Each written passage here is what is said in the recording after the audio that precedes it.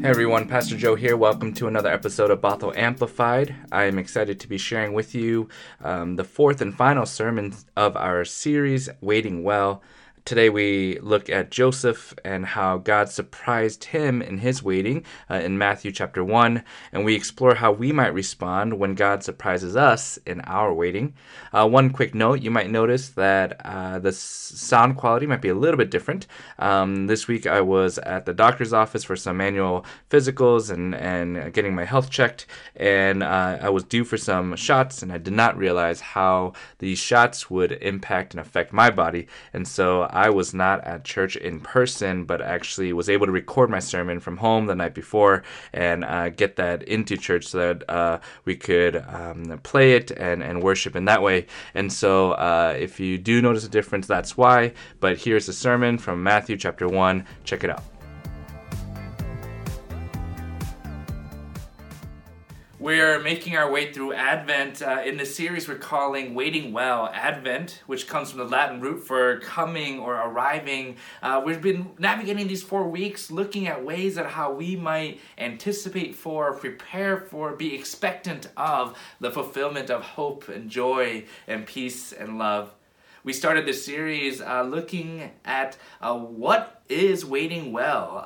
And waiting well does not mean sitting idly by. It actually takes an intentionality, an active intentionality in our waiting. And then the next week, Connor Walden, our interim youth coordinator, gave us some practical ways of how we might live into that, how we might find the rhythms, how we might find those moments of pause in the midst of our busy lives. Last week, we looked to John the Baptist. And we found John the Baptist sending his disciples to Jesus saying, hey, are you the one we've been looking for? And we asked ourselves, why do we even wait? And it's because we see glimpses of hope, joy, peace, and love already around us. And we're expectant of the fulfillment of hope, joy, and peace and love to come. Today we're going to spend a little bit of time talking about Joseph. And we're going to see what happens when we are surprised in our waiting. And more importantly, how do we respond when we are surprised in our waiting? You know, when I was maybe 4th or 5th grade, 9 or 10 years old, we were living in Ohio, and I remember coming home from church excited to tell my parents that I had been cast as Joseph in the Christmas pageant.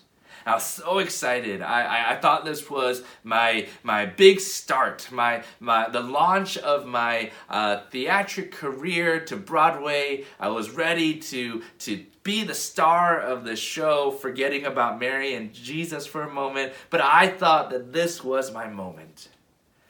When we get to the first rehearsal, and we're all getting fitted for our costumes, and our director is giving us our places and walking us through our lines and the motions and the actions, going from different sets and different scenes. And about 2 hours later, I had not said a word, nor had I moved one step. My job was to stand there behind Jesus and behind Mary and to simply be. I mean, even the shepherds got lines. I had nothing. When I think about that today, I think about that now as we look to the character of Joseph. And I wonder what that says about him. If you look up images for Joseph, you don't get many. Many of our nativity sets, many of iconic paintings and ways that the scene is depicted throughout time, Joseph does not play a real prominent feature. I remember meeting with a friend a little while ago as we were talking about putting up our Christmas decorations, and they said, we can't find Joseph, so we have this a Lego piece as a stand-in. I mean, can you imagine losing Jesus or losing Mary? Oh my goodness, that'd be the end of that nativity set. But losing Joseph, we could substitute him in for a Lego. You know, Scripture tells us about this Joseph that he was a righteous man. It's pretty much all it says. Her husband, being a righteous man, is all that we get about Joseph.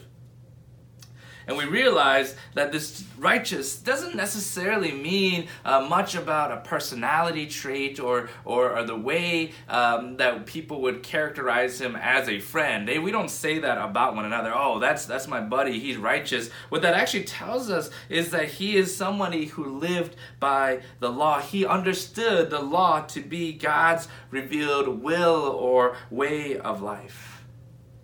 And so it's this Joseph, this righteous and law-abiding Joseph, who is left without options when he finds out that the woman engaged to him is pregnant. And already we find ourselves with Joseph in this dilemma because they were not living with each other. That's what Scripture tells us, that they were engaged but not living together.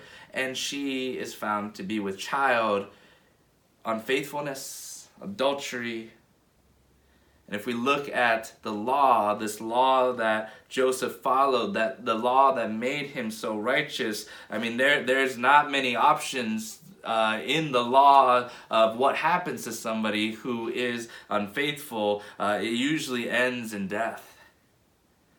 And so we find ourselves placed in the middle of this drama, and we find that Joseph, who is righteous, does an unrighteous thing. He pushes up against the letter of the law, and he refuses to give her up for death, and instead he chooses to divorce Mary quietly. I have to imagine that Joseph did not come to this decision lightly. His world must have felt like it was collapsing around him, because on one hand he knew what was the right thing to do. He had to be obedient to all that he had been taught, to the laws and the traditions of his faith that clearly said that she was to be killed, that the evil of this community had to be purged. But on the other hand, that really couldn't be the right thing, could it? And it's in this moment of despair, this moment of doubt, this moment of deciding between two lesser wrongs. It's in this moment when the angel of the Lord interrupts Joseph and Joseph's intended actions and makes known God's plan. Joseph, son of David, do not be afraid to take Mary as your wife. Theologian Eugene Boring, he puts the situation this way. He says, Joseph is facing the tension between the prevailing understanding of God's commandments and the new thing God is doing in Jesus. By Joseph's decision to obey the startling and unexpected command of God, he is already living the heart of the law and not its letter. In a difficult moral situation, he attends to the voice of God, and he is willing to set aside his previous understanding of God's will in favor of this word from the living and saving God. Church, when have you been surprised by God? When have you been so unaware, caught off guard by how God is at motion, at work in the world? You know, I remember I was on a trip. We called it mission trips then, and we were in the Dominican Republic. And it was a time that we were asked to let go of our fears and our doubts. We went into one of the poorer villages of the Dominican Republic where we were at, and we were told that there often was violence, that there was low poverty, and we were given the statistics of what we might expect. And already we had entered into that situation with fear. Many of us in our high school years had not experienced that kind of situation. We came from the suburbs. We came from places of privilege. And we drove into this village, and I remember seeing the faces of these children who were welcoming us, who were excited to be part of who we were asking to be part of in their community, to share in food, to share in song, to play games. And we played soccer all night with these kids. It's those moments where we least expect it, when we're caught off guard, when we're surprised by what we have in our minds of what is expected, and we in turn sometimes posture ourselves to not receive what God is putting in front of us. And we react negatively. We push away. We live our lives with fear and with scarcity. When I wonder if we can take from Joseph, the guy who just is in most nativity scenes, if we can take from him the kindness, the mercy, and frankly, the willingness to be surprised by what God is doing. So my prayer for us this week as we draw closer to Christmas Eve is that we would be open to all that God has in store.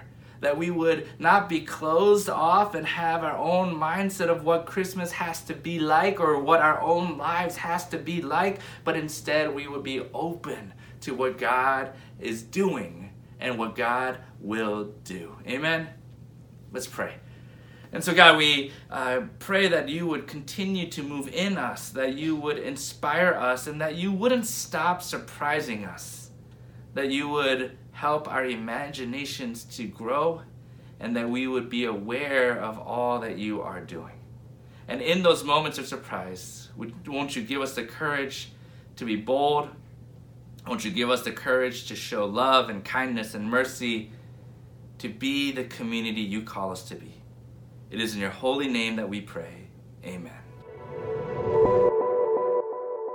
All right, so that was our fourth and final sermon of our Advent series, Waiting Well. It has been a journey that really challenged me and forced me to slow down and to really take in what was happening and what is happening around us as we continue to journey towards Christmas.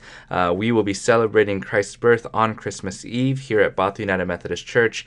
And so we will be dropping another episode right after the sermon from Christmas Eve.